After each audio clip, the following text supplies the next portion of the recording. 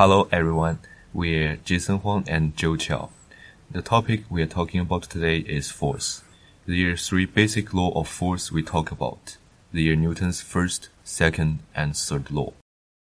Newton's first law is about inertia.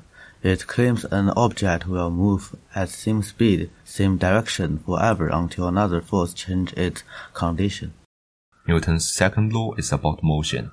It claims an object's acceleration will be inversely proportional to its mass and directly proportional to force applying on it. Direction of acceleration will be same as the direction of force applying on it. Newton's third law is about interaction of force. It claims an action and reaction force between two interacting objects are always equal and opposite and always acting on the same straight line. Thanks for listening. That's all.